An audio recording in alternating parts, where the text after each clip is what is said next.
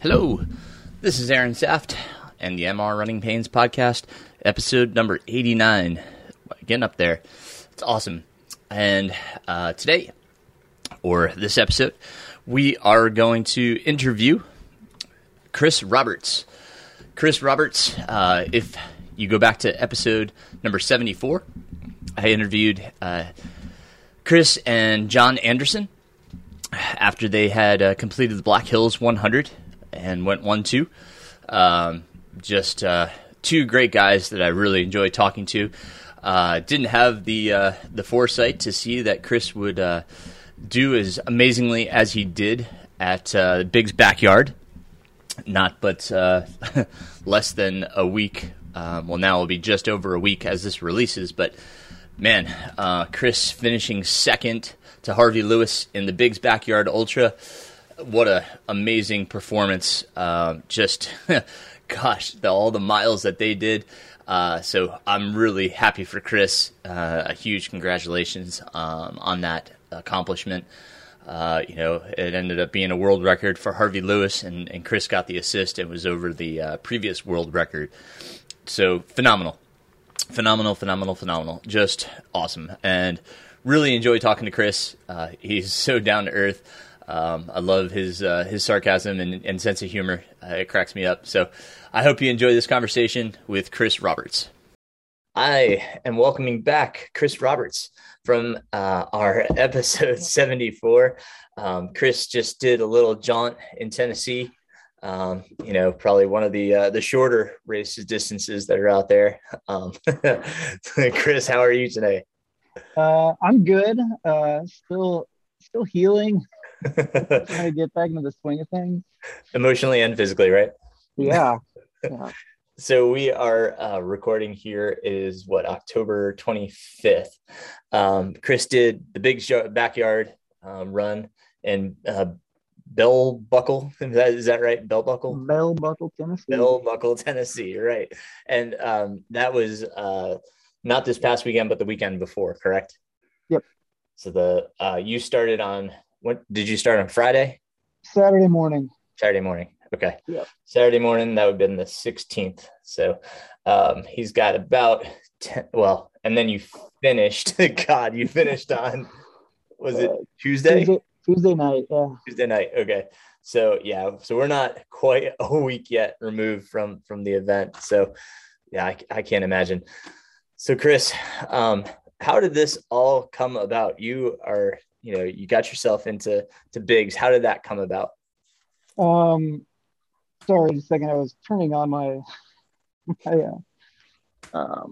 computer's connected to like a smart outlet, and it turns off at this time every night. So I had to make sure it wasn't turning off.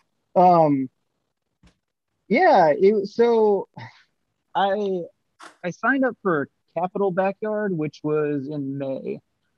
And that was out in the DC area. So kind of organized by Sarah Smith, who's involved with Happy Trails, and there's just all these Virginia Happy Trails folks out there.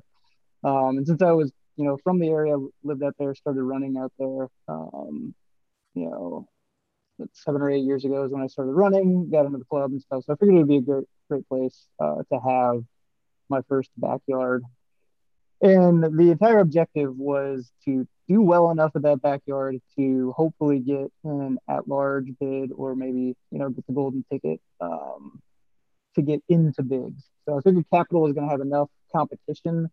There's some other backyards out there that I considered signing up for, but they just didn't seem like they would be able to draw enough competition. I would have really hated to run a race and be like, oh, he only ran 24 hours, knowing full well that I can do that with ease.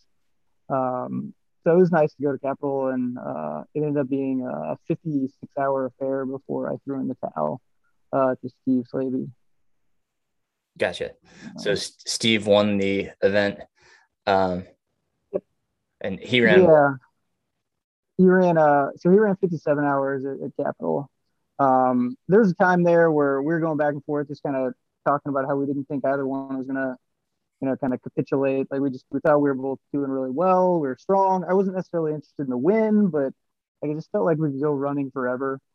and then that suddenly changed. It was like an hour where like the lack of sleep caught up with me and I screwed up my caffeine intake and I was hallucinating like crazy and Oh basically I God. just had to call it. I was just like I went from feeling perfect to just being over the edge so fast. It was crazy.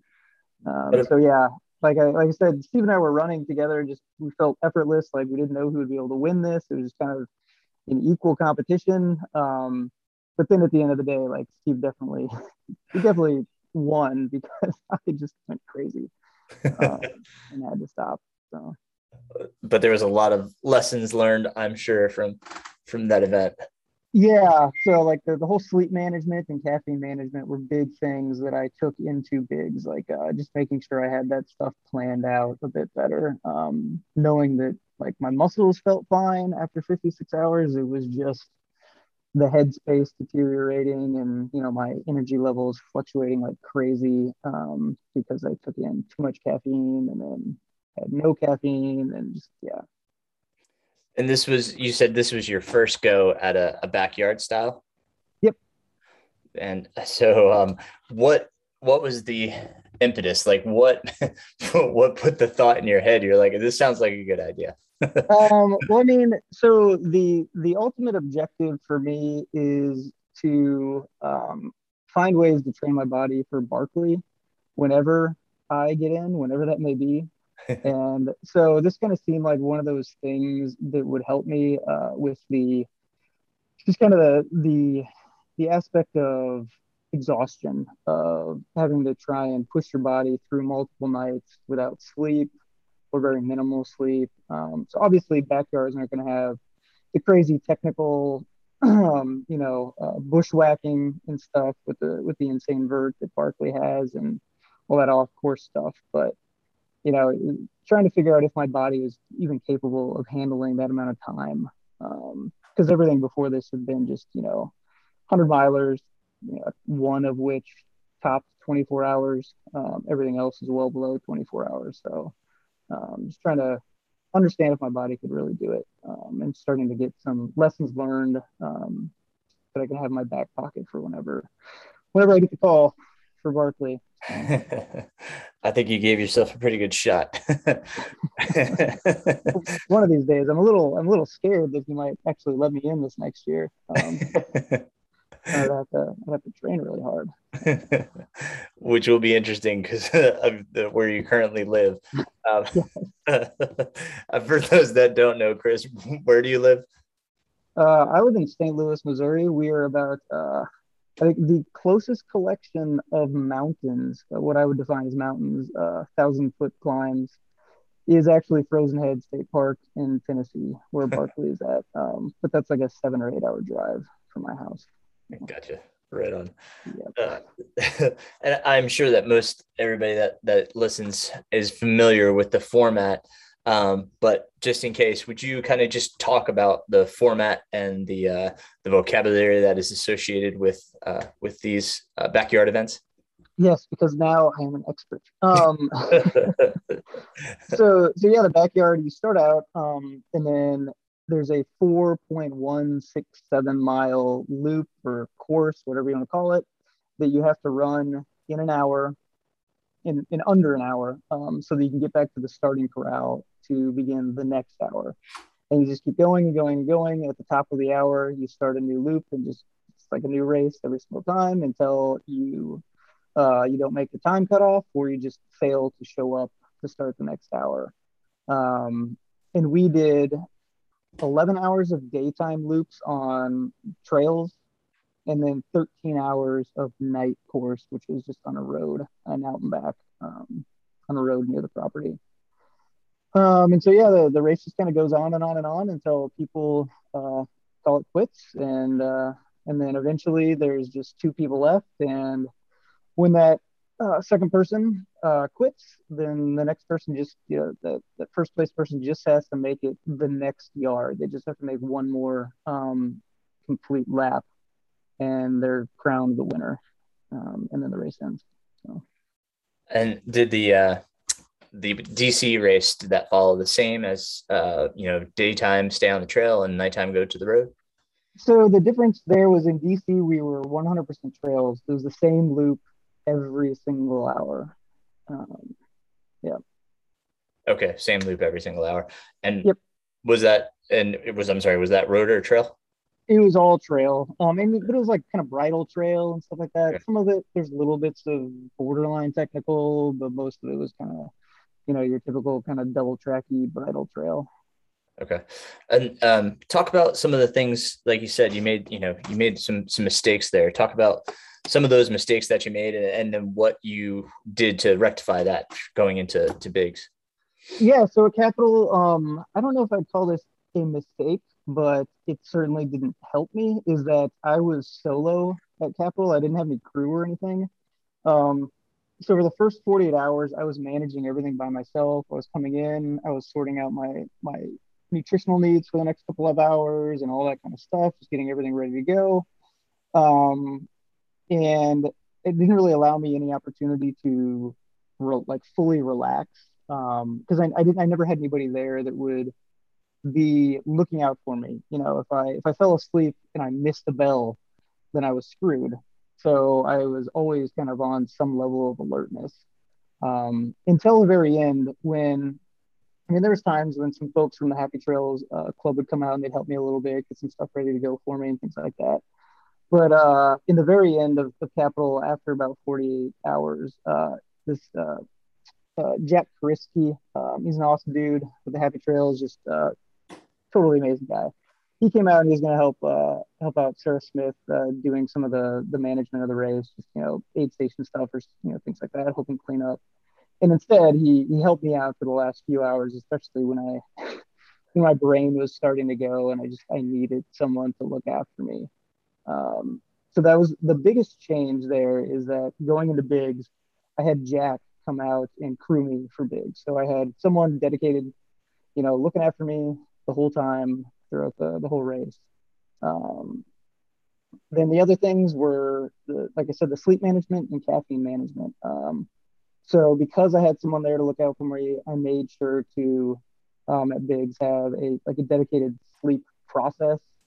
We had a cot, we had a 0G chair, I had blankets, I had like eye mask and noise canceling headphones with some rain sounds on an app, and I had a weighted blanket to kind of make me feel nice and cozy immediately. So I had this whole get up, so I could come in and just kind of get layered up in warm blankets and just feel at ease and get a few minutes of sleep here and there.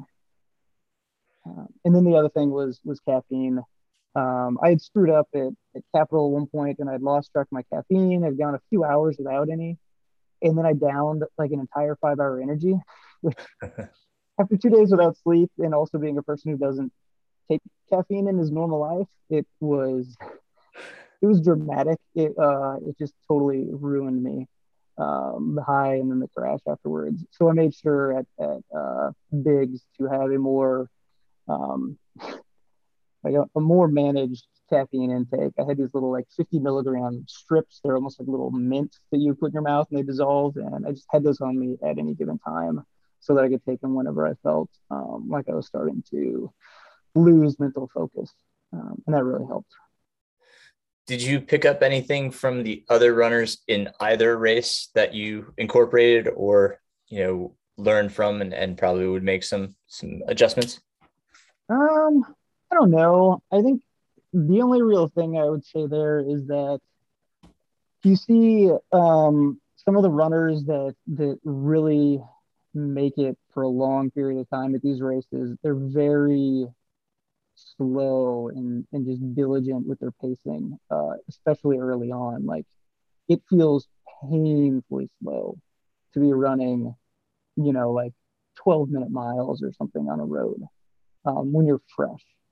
So it's kind of like weighing that. Do you want to get in early? Do you want to do like normal miles or 10-minute miles or something? They're still effortless, but it gets you in with 20 minutes of time to spare. Maybe that's too much time because you cool down. You're just burning a tiny bit too much energy. So some of these these experienced backyarders tend to go a little bit slower. But maybe it's a couple minutes per lap slower than I and would be accustomed to. So I might going forward try and slow it down even a little bit more, just to manage the energy levels a bit.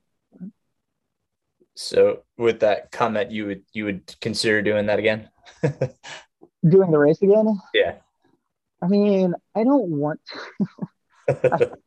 I feel like I did, like I've achieved everything I wanted to achieve with the race format, but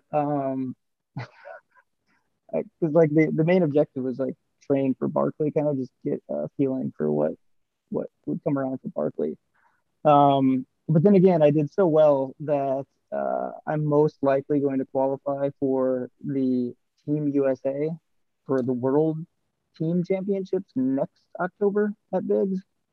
And I would feel like a real jerk if I didn't accept that invitation. So, yeah, I've probably got at least one more backyard entity, but I'm not doing anything anymore until next October. Yeah, no tune-ups or anything like that. That's oh man. So yeah, let's just talk about you get to Tennessee, and I mean there's a ton of big names there. It's kind of the who's who of ultra running. When you look around, it's and were you able to just kind of focus on you, or was there a lot of just commotion around you and it was more of a distraction? How did you feel? I mean, I felt pretty confident in my own abilities. I tried not to get too starstruck. It's a little hard when like Maggie and Courtney are walking around and I'm just like, oh my God, can I please have an autograph? But at the same time, I did a pretty good job of just trying to stay mellow and stay focused on what my objectives were. And like I said, I didn't feel out of place there. I felt like I belonged, with knowing how my capital backyard experience had gone and knowing what the problems were.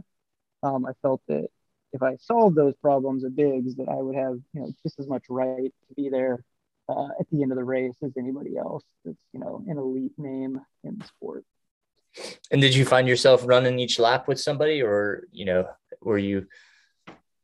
It jumped around from time to time. There's a period at the beginning where I tended to hover somewhere around Maggie or Courtney for a period, and then I ran with Dave Proctor, he's the Canadian. I ran with him for a little while. I didn't really try and stay with anybody. Just try to do my own thing. But I would inevitably kind of get in a tiny little pack, especially during the day on the trail. At night, I was usually just trying to, I don't know, do whatever I wanted to do, what felt right for me, and ignore everybody else. Yeah. And you were talking about your long haul product in the last episode.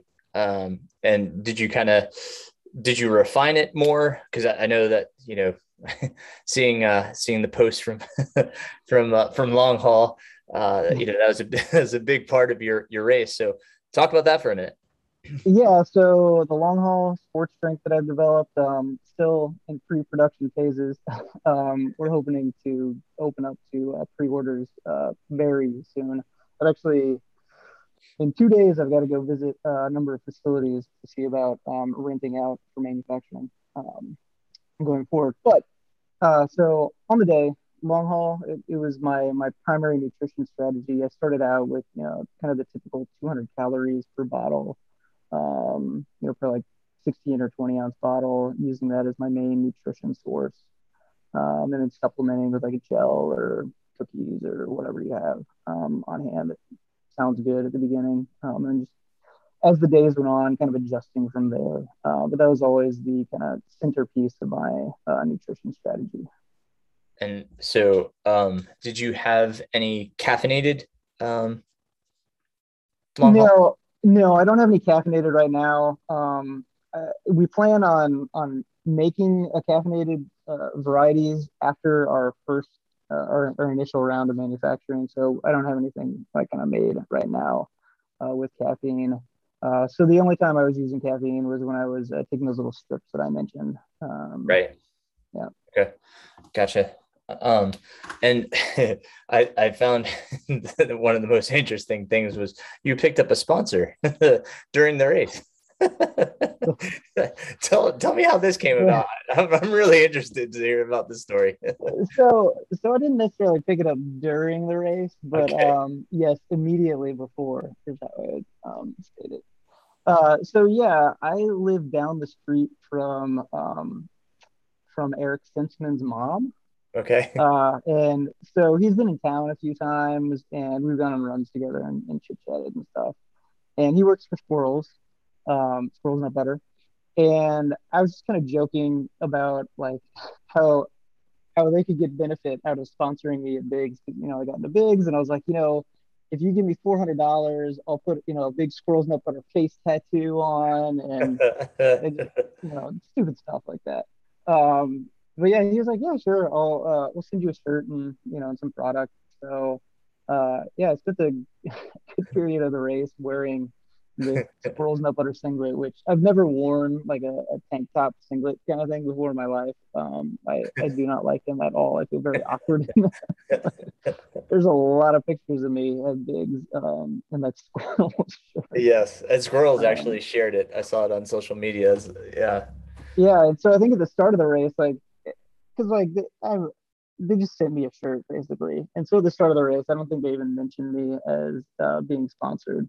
But I was kind of joking around with Howie Stern, who's a photographer. He was, doing photography for the race, and then also doing it for folks like Squirrels because Squirrels is sponsoring the race as well. And so when I had the shirt on, I was kind of joking that he needs to text Eric and let him know that he's getting his money's worth out of this free shirt that he sent me. And magically, like an hour or two later, apparently on Instagram and wherever, I was officially a pro squirrel after I love it. That's great. Oh my God.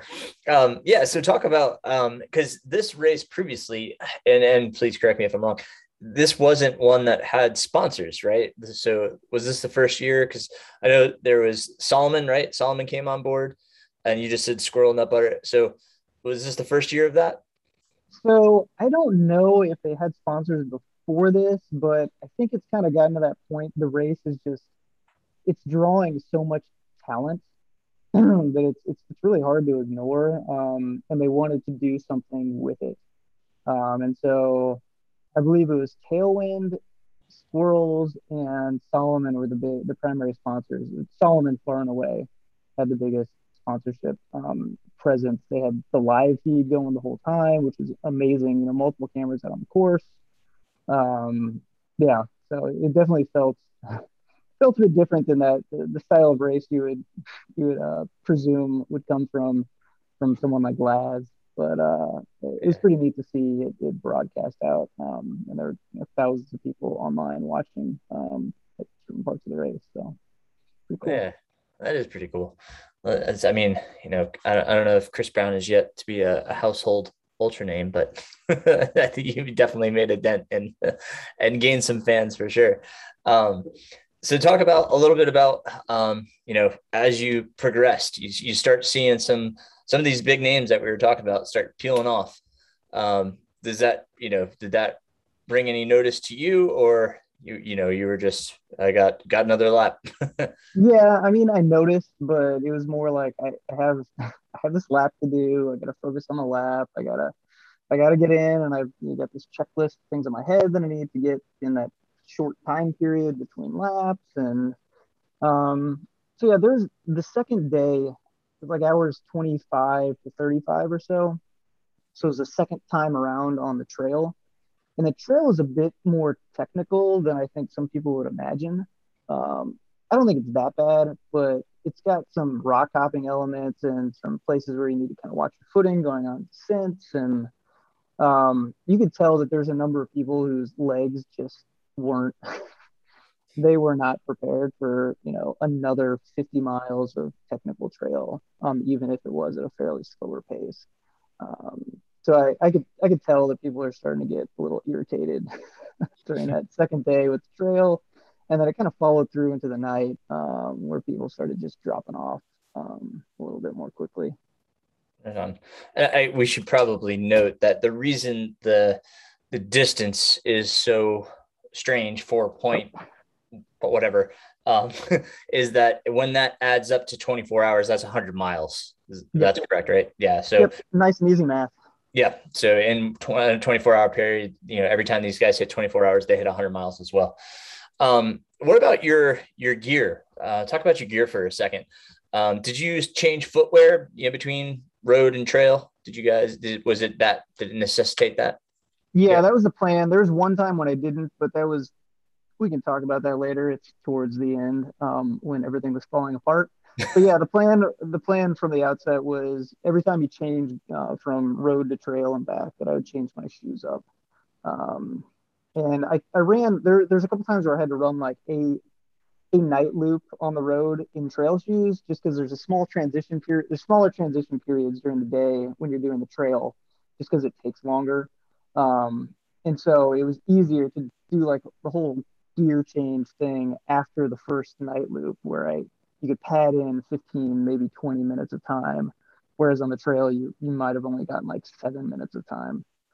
But I could tell like in the second day when I did that, my feet did not like running in trail shoes on the pavement. Like it just, the knobbiness of the shoes was just, it felt terrible. So it was nice to Okay. get a new pair of road shoes on every night.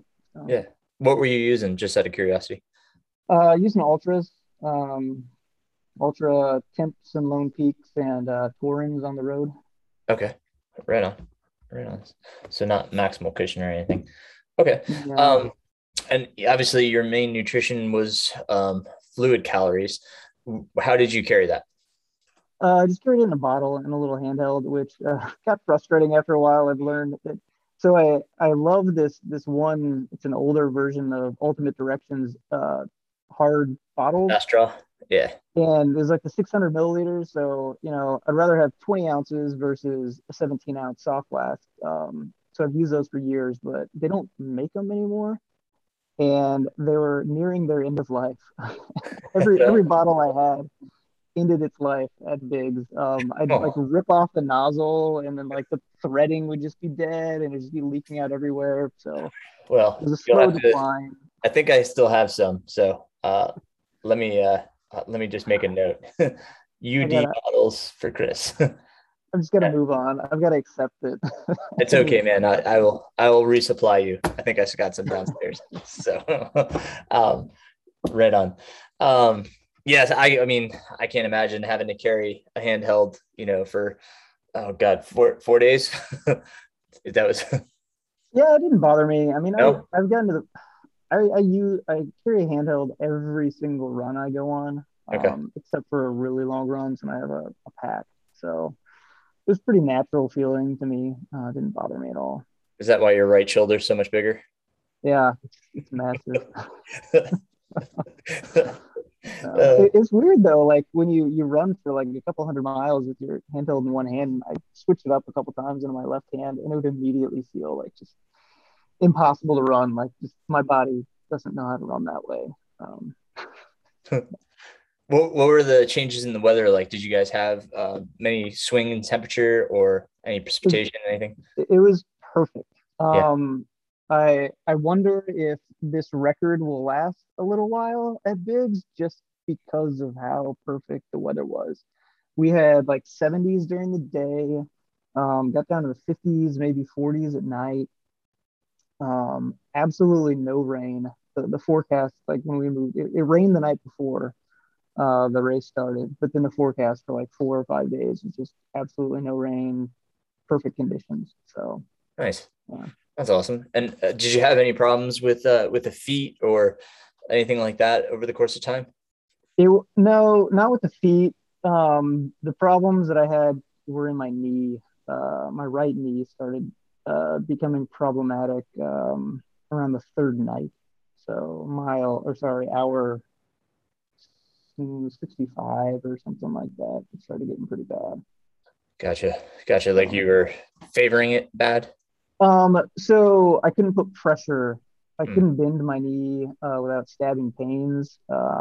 So the entire third night, I regressed from a normal run to power walking to not being able to power walk because my knee would bend when you power walk, and every single time I did that, it was just like stabbing pains. So I had to keep my leg locked, straight legged like a peg leg, and I had to figure out a weird like a hop skipping strategy where I kept my leg my bad leg just in the rear, and I would drag it along in the air, and then it would smack down on the ground, and it kind of like pop up off it again, keeping the leg straight the whole time.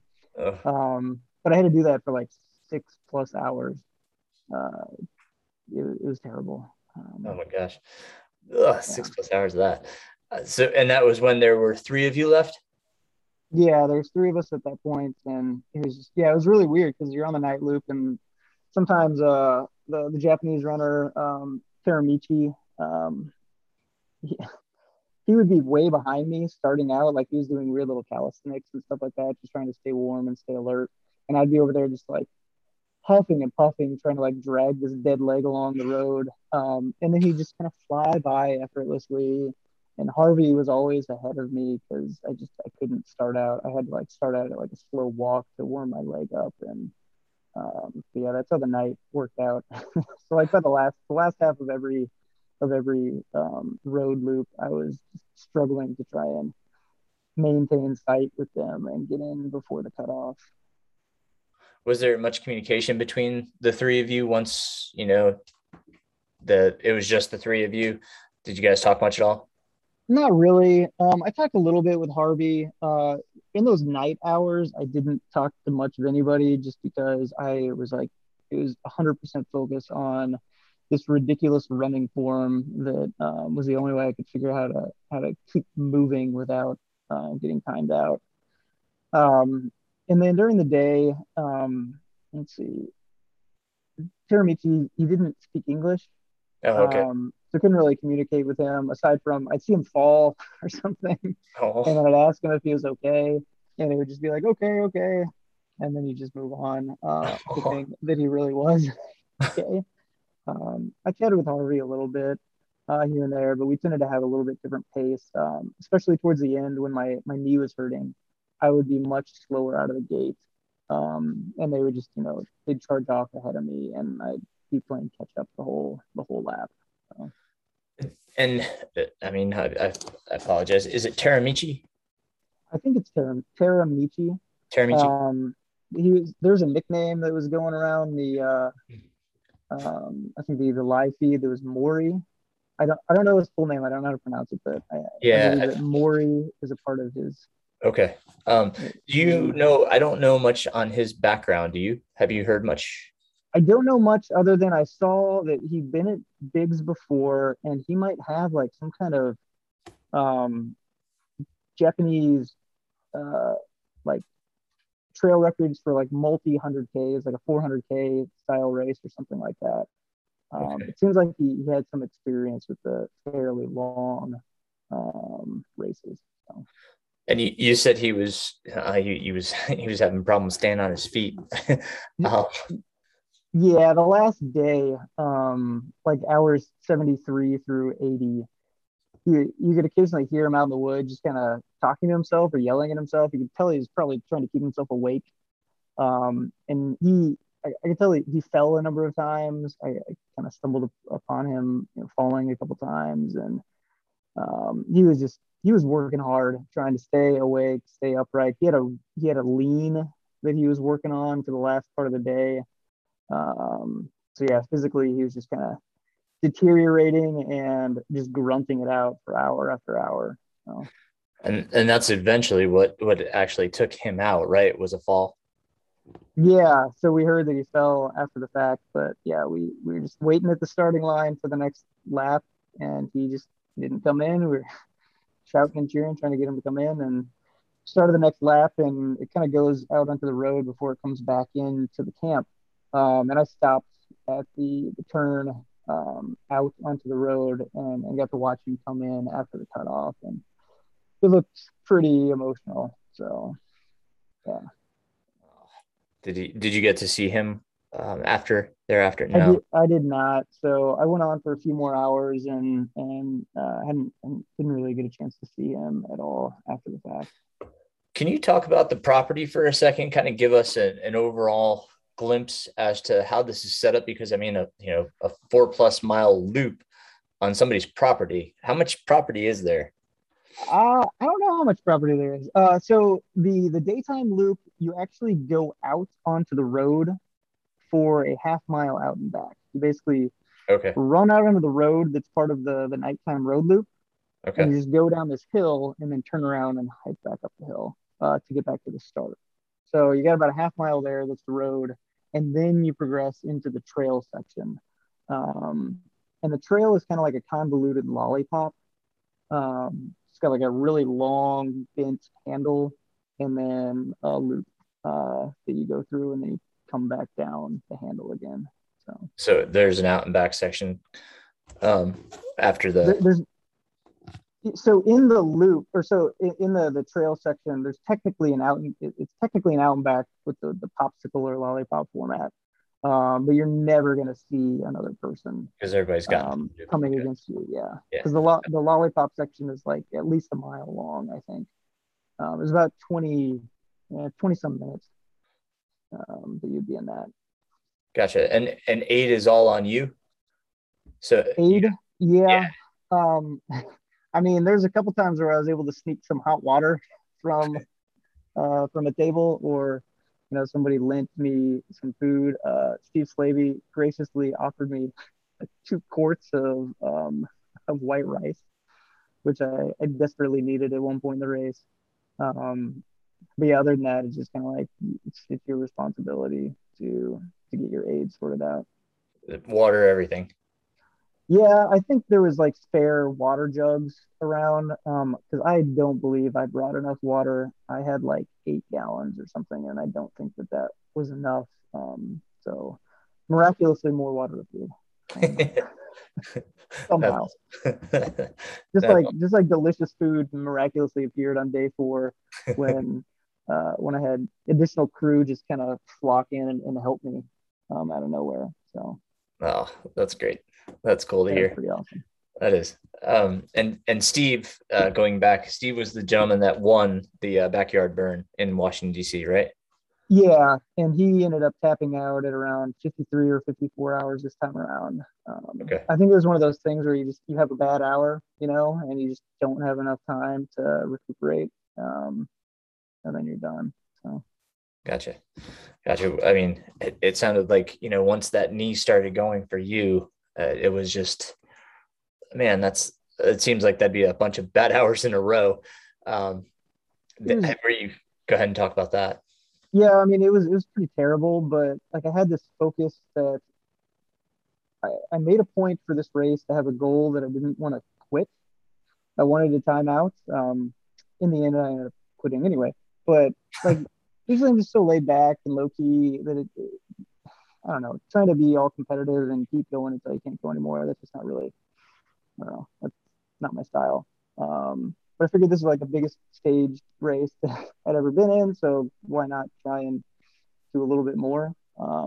Really try and take myself to the edge. And so that overnight period where my leg was all screwed up, I, I was confident that I would get in before the cutoff every hour and that I could make it to daylight to get to the trail section again. And I was absolutely certain that once I did that, I would be timed out on the trail. Like I just did not believe that my knee would be able to handle the trail at all. Like I thought I was done for, and I would be timed out just because I couldn't move my body fast enough across the trail. Um, Sadly, it didn't work that way. because, when I finished the night sections, I got my knee taped up and bandaged up, and whatever they did was a good enough job, I think, to kind of help hold the knee in place a bit better. I fell really hard on the trail when I started out, and actually fell twice. And the second time I fell, somehow it kind of opened up my knee, almost reset it. So I wasn't getting stabbing pains anymore. And then I just kind of tore off like a rabid animal, trying to make it through the loop before the cutoff because I was like minutes behind schedule at that point because I thought I was going to be done for, and then I realized like, oh, I can actually put pressure on this leg again. So I just started like screaming up the hills, trying to get there, trying to get back in as fast as possible. Um, And then Gotcha. I carried that on for like another 12 hours. So, My goodness. That's incredible. So the Chris Roberts I know is a really good trash talker. Um, was there any of that involved, either pre-race or during race? I mean, there, I might have thrown some sarcastic comments at some folks and even gotten called out on it a couple times. I'm not going to go into details, but yeah, there's a little bit of my dry wit was evident at moments of the course. So, Oh, that's good. I'm glad that that's still a part of your repertoire. yeah. Oh, that's great. Oh my gosh. All right. So when oh gosh, I'm gonna keep butchering his name. Teramachi. Teramichi. Teramichi. Sorry. I feel horrible. Teramichi. When Teramichi finally stopped, what hour was that?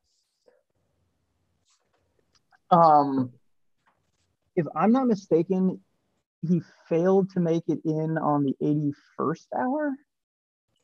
So I think he timed out on the 80th. I don't remember. It was like basically the world record at the time was 81 hours. And I think we were either at that lap to tie it or just before. Um, I think we were on 81. So if he had finished, he would have, technically tied the world record. So yeah, it's pretty Gotcha. incredible. Yeah, absolutely. So with him out, that leaves obviously you and Harvey. Um, talk about where were you? Where were you thinking? Where were you physically? I mean, my knee was it, it had a period of about 6 or 8 hours on the trails where it was working all right, but then it had started deteriorating again a little bit. Things where kind of going around like a technical rock or something, I had to make sure that I wasn't leading with my bad leg, just things like that, where you're just very careful about how you're putting pressure on it. It wasn't really holding me up, but I could tell that things were starting to get worse. And in the downtimes between the laps, my knee would tighten up considerably, so that when I started the next lap, I was just like hobbling in extreme pain getting out of the gate, and it just lasted longer and longer and longer every time I tried to warm that leg up. Um, so there's only a few hours there after Tiramichi was gone that Harvey and I were out doing our thing. Um, and I think I tried keeping up with Harvey a couple times, but for the most part, he was just out ahead of me at the beginning. Just I was so slow, trying to hobble my way out on the road and get warmed up again. How close were you getting to the hour to the cutoff? It wasn't that bad. I mean, the on the trail section, I would say I was getting anywhere between 4 and 7 minutes of a time of downtime between when I came in the next hour. I mean, that's pretty good on the trail. Like even if I was feeling bad, like I was getting good times. Um, and then my very last hour that I completed was the first night uh, loop on the road, and I burned through that in like 45 minutes because I wanted to come in and get my feet fixed up because I've been wearing road shoes for 100 miles straight. The road shoes that I was like hip stopping or whatever. I was skip hopping on the night before. And so like my feet were all blistered up and screwed up from that weird effort, and I just needed new shoes. So I came in, got new shoes. I had to get my knee like fixed, like retaped and everything. And so I figured I needed time. So I hoofed it pretty fast to get back there. The problem was that all that time kind of locked up my knee even more. And so when I went out on my final lap, I knew pretty quickly that there was no way I was going to be able to muster the energy to keep going. It hurt too much. And quite frankly, I just didn't want to keep going in the night with like this knee that I wasn't sure if I was causing like real structural damage to it at that point because like every single step was so painful. So I turned around and quit. Yeah. Yeah. Yep. Yep. That's yeah. I mean, yeah. You went through a hell of a lot more than most of us would have. That was incredible, dude. Like, I mean, I'd Thanks. wake up and check on you, and it, still going. It was incredible. Yeah, I heard a couple of people say that they were checking on me and I just looked so bad. Like in the overnight hours, there's a couple times where I was coming in with like right at the 3 minute whistle before the next loop. So I looked dead. And so they closed their laptops and stopped following, went to bed for the night, and woke up in the morning and I was still at it. Some kind of miracle had happened. So, Yeah, no, I like I said, I kept, checking on you and you're still going. It's like, God, it's awesome. But man, so, and how about Harvey? Was he showing any signs of fatigue or, um, uh, I mean, there were times I think all of us experienced little bits here and there. There were times I could just kind of feel he was lagging or a little bit sluggish on a certain section of the trail. Um, but for the most part, he wasn't really showing anything. I thought he was kind of on the last lap that we finished was out on the road, and I felt like he was going a little slow. Like maybe he wasn't going to last too much longer, but he was still coming in. I think he came in with 10 minutes to spare, and he was doing like calisthenics and stuff while he was jogging back. So he was clearly trying to keep his hips and his joints warm and loose and everything. So I couldn't tell if it was him slowing down and needing to like try and keep his body awake and picked up, or if he was just kind of doing maintenance. So I didn't really see any true chinks in his armor. Um, Maybe just once or twice throughout the last day, but nothing to really indicate that he was about ready to crash and burn. yeah, I got you. Well, I was really amazed last week. Um, this is probably not a lot of people know from the ultra world, but there's the letsrun.com where it's got the message boards and they're more about marathon and below, Yeah, sub. But they made mention of the race. They're like, we had a world record this past weekend. And they mentioned you, so you made the Let's Run I made podcast. Let's I was Run. like, hey, because they How don't many? mention ultras much at all. Yeah, how many people came onto the little message board just trash talked us all? That's what I want to know. I don't get on the message boards because I got trashed back when I was post collegiate Uh-huh. on those message boards. So I said I'm staying away from the message board. So, but it was Yeah, just great to hear because, like I said, they don't ever mention ultras unless something really happens. I think the yeah. only person they've ever had on there is Walmsley that's been an ultra runner. But it was really cool to hear. So, So um, there was someone on there that was like 84 hours. That's not that far. I could do that. that's right. What were they? 15-minute miles? That's all I got to do. Yeah, because it's so slow. Oh God. So you get termed what's called the assist. Um Yep, so you guys broke the world record. You get the assist. Aside from the assist, there's a little dog tag that it seems everybody gets. Whether you did one lap or whatever you guys did. God, yep. how many did you guys end up doing?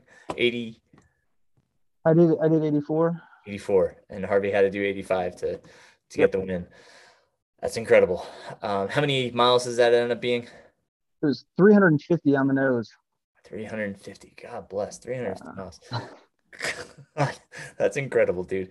I mean, like you got your time on feet to know what that's going to feel like for Barkley. I mean, other takeaways. What else? I mean, I know you're gonna have to work on orienteering, but Yeah, definitely that. It definitely solidified my love for trails and hate for roads. I just there's people out there that's like you could tell like they were in their happy place on the road, just smooth sailing.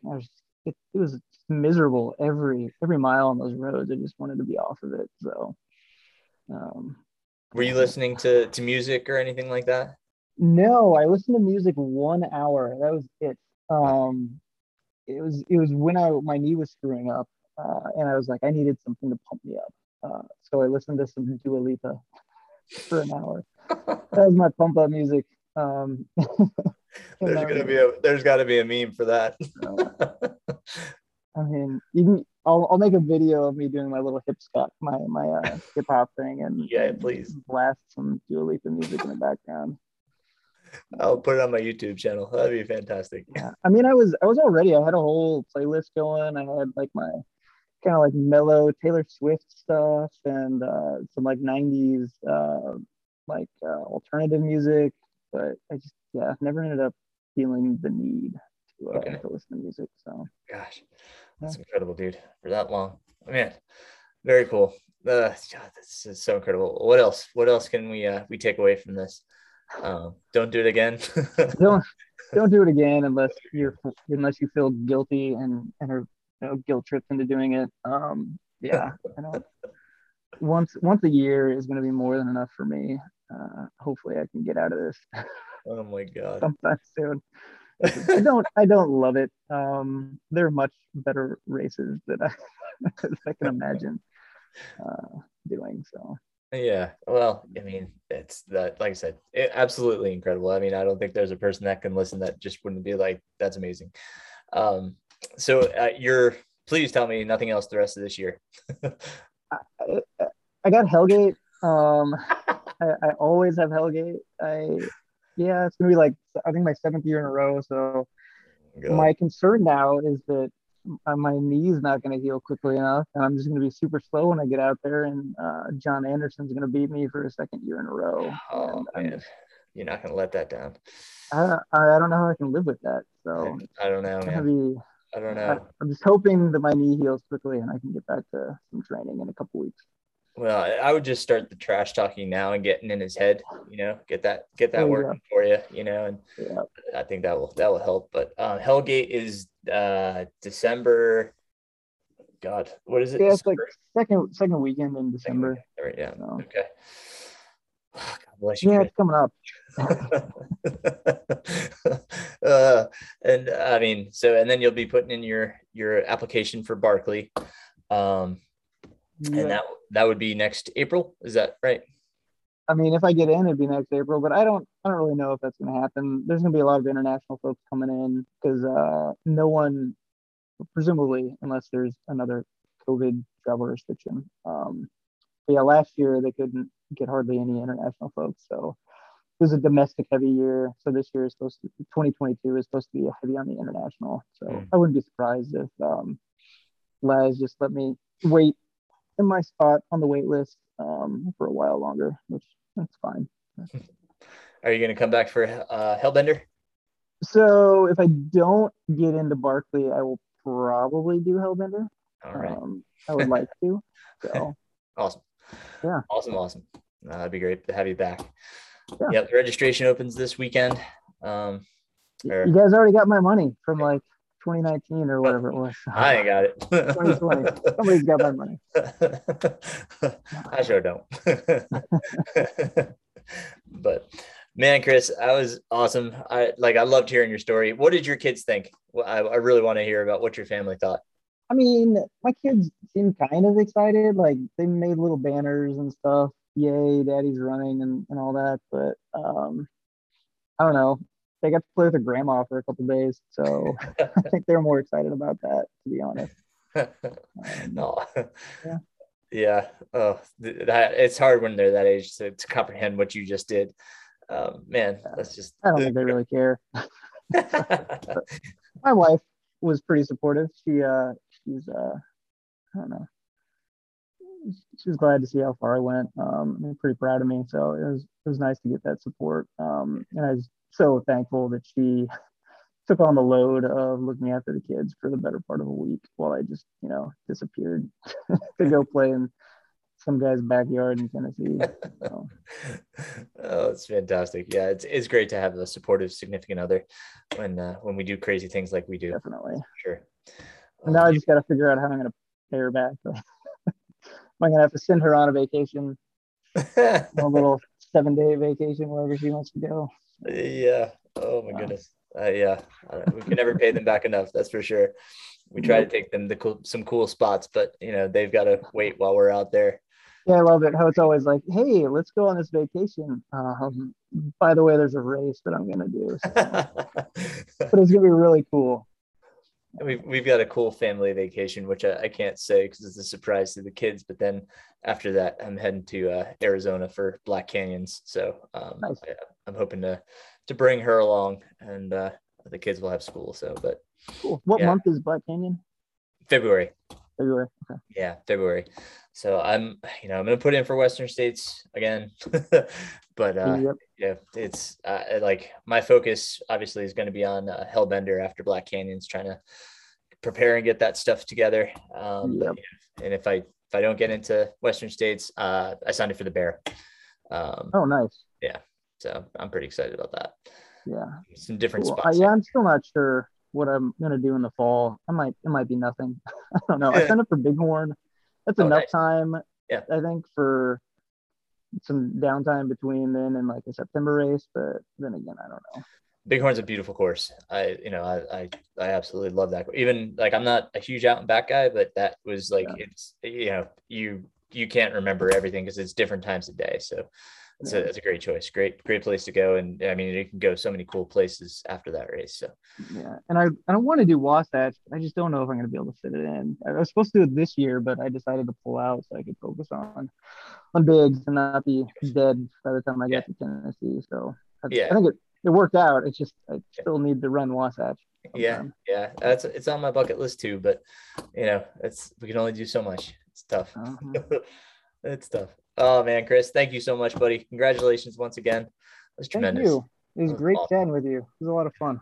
Absolutely. I had a great time. Thank you. Yeah. Once again, congrats to Chris on this amazing performance. I couldn't believe the things that he said, and oh man, what a joy. What a great conversation. Thank you, Chris, and congratulations once again. Well, things here in the MR Running Pains world has been extremely busy. I had a number of people take me up on some of my old gear, which I am so happy about to get some of that into folks' hands that can use it. If you or someone you know is in the situation that they could use some old gear, I'm typically a large or extra large in my gear, but I have some handhelds left, some packs. I know I have a Hoka pack and a Nathan Krar pack that I can think of off the top of my head, and a few handhelds left. If you could use any of that, please let me know. I'm happy to get that into your hands. I have some long tights left, some tops, maybe a rain jacket or a windbreaker. So I do have some gear left. And I'm happy to send that off at no cost to the person. Again, these are people that may be stretched for money and just don't have the finances to buy gear. Really want to help those individuals. So if you or someone you know is in that situation, please reach out to me through whatever avenue you like. This is between you and I. I am not trying to post on social media or say anything about it. It's just between the two of us. So thank you for those that have reached out. And I mean, it just brings joy to my heart to get a thank you back. It's a simple act of kindness. So if I can help, please let me know. Also, with my Patreon supporters, first, thank you to them. They make what I'm about to say possible. I am going to do a scholarship, a shoe scholarship, if you will, every month with my Patreon dollars. This month, I was able to help out an individual who is between paychecks, between jobs, and just couldn't afford a new pair of shoes at the moment, but needed them. So, I was so happy that I could step up and provide. So each month, I am going to try to provide a pair of shoes. So October, that pair is already spoken for. But as we get into November, if you or someone is having a little difficult time with finances right now and needs a new pair of shoes, please reach out to me. Obviously, I can't do a pair of shoes for everybody, but for now, I will do a pair per month. So if you are just, really in need of shoes and just, having a hard time right now, please let me know. I will see what I can do. I am, again, just so happy to be able to do this. Really trying to, give back in whatever way I can. So, like I said, whatever avenue you want, reach out to me. All right. So with those two things said, just got my new GoPro 10. I'm really excited about that. I'm going to start doing some videos, and kind of talking about my journey to Black Canyons. I'm just trying to figure out a few logistical things, and I will start uploading those videos to YouTube. So please join my YouTube channel. It's just under Aaron Saft. You can find the link in the show notes. But subscribe there. You can hear what I'm going through, my journey, what I'm doing. I'm going to try to give some tips on there, training, all that kind of stuff on the YouTube channel. So join me there if you're interested. I'm really, I'm really not good at putting myself out there. I hate seeing myself on camera or in pictures, but I feel this will help me hold myself accountable for my training and my goals. So, going to Black Canyon 100K, goal is not for a golden ticket. I just want to get back to being competitive again. And, I'm trying to get my mindset. So I'm working on a ton of things, and we're going to talk about those on the YouTube channel. So join me there. Hellbender, as I record this, today is October 26th. This episode will come out on October 28th. November 1st, the Hellbender 100 registration opens at 6 a.m. Eastern Standard Time. So, hop on there. We've got 75 spots for males, 75 spots for females. I hope you'll join us. It is on Ultra Sign Up. So, please, sign up, and I can't wait for the event. The event will be next May 6th and 7th. That's 2022. So, with that said, lots been going on, trying to get ready for it, trying to get registration ready. Super, obviously excited to be able to bring that event back and be directing it again. I thank the Run 828 Foundation for that opportunity. And join us on the Hellbender podcast. That comes out the first and third Saturday of every month. I am also your host there, and we're talking all things Hellbender. We've gone over the course, volunteering, aid stations. We've been talking about a lot of different things on that podcast, trail work, everything. So join us over there. Subscribe. I just got it up on the Apple Podcasts. Finally got the artwork to work there. Anybody that's kind of been through that process knows that it's not easy. So I'm glad that's finally up.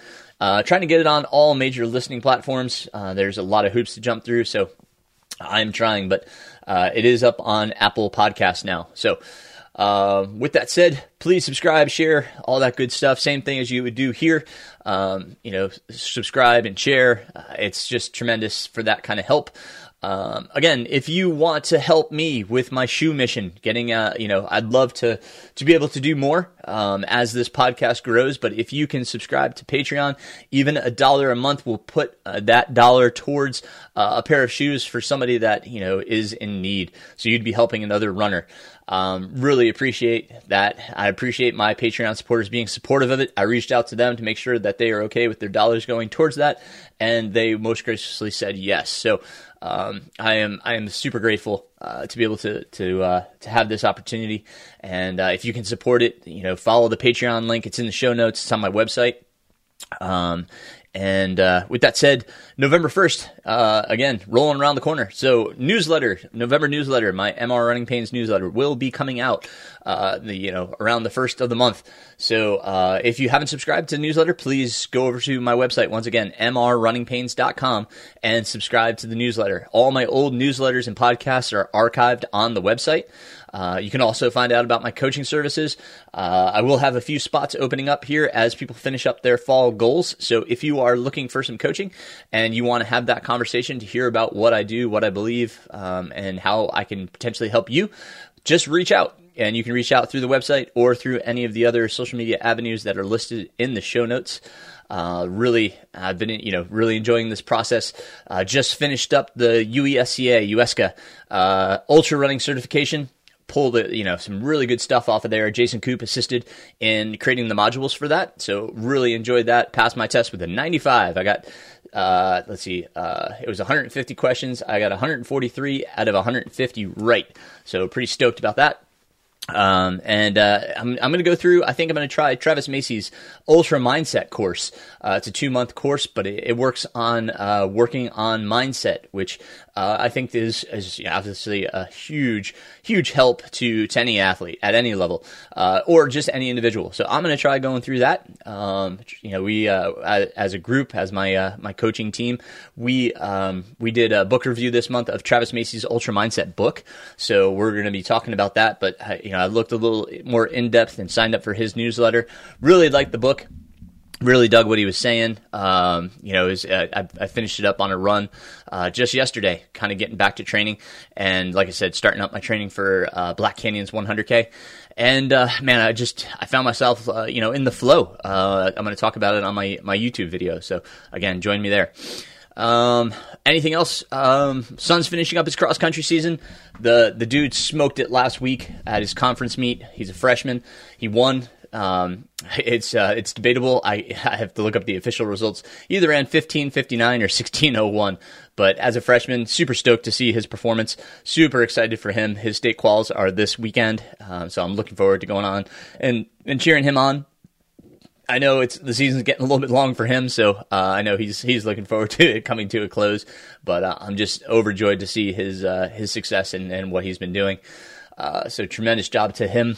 And other than that, I just hope everybody is enjoying, once again, the fall. Oh, man, what a beautiful time of year this is. Leaves turning colors, temperatures dropping. It just feels amazing. All my athletes are like, I'm running so much faster. And it's just, this cooler weather is just, it's just what we needed to run some fast times this fall. So hope you're out there enjoying it, training. And like I said, if I can answer any questions, you have any comments, any guests you want to hear from, please let me know. Reach out to me again through the show notes. You can reach out through whatever avenue is best for you. I really am enjoying having the opportunity to talk to these amazing runners. Chris Roberts, once again, congratulations. Thank you so much. And thank you all. Thanks for listening, for supporting the podcast.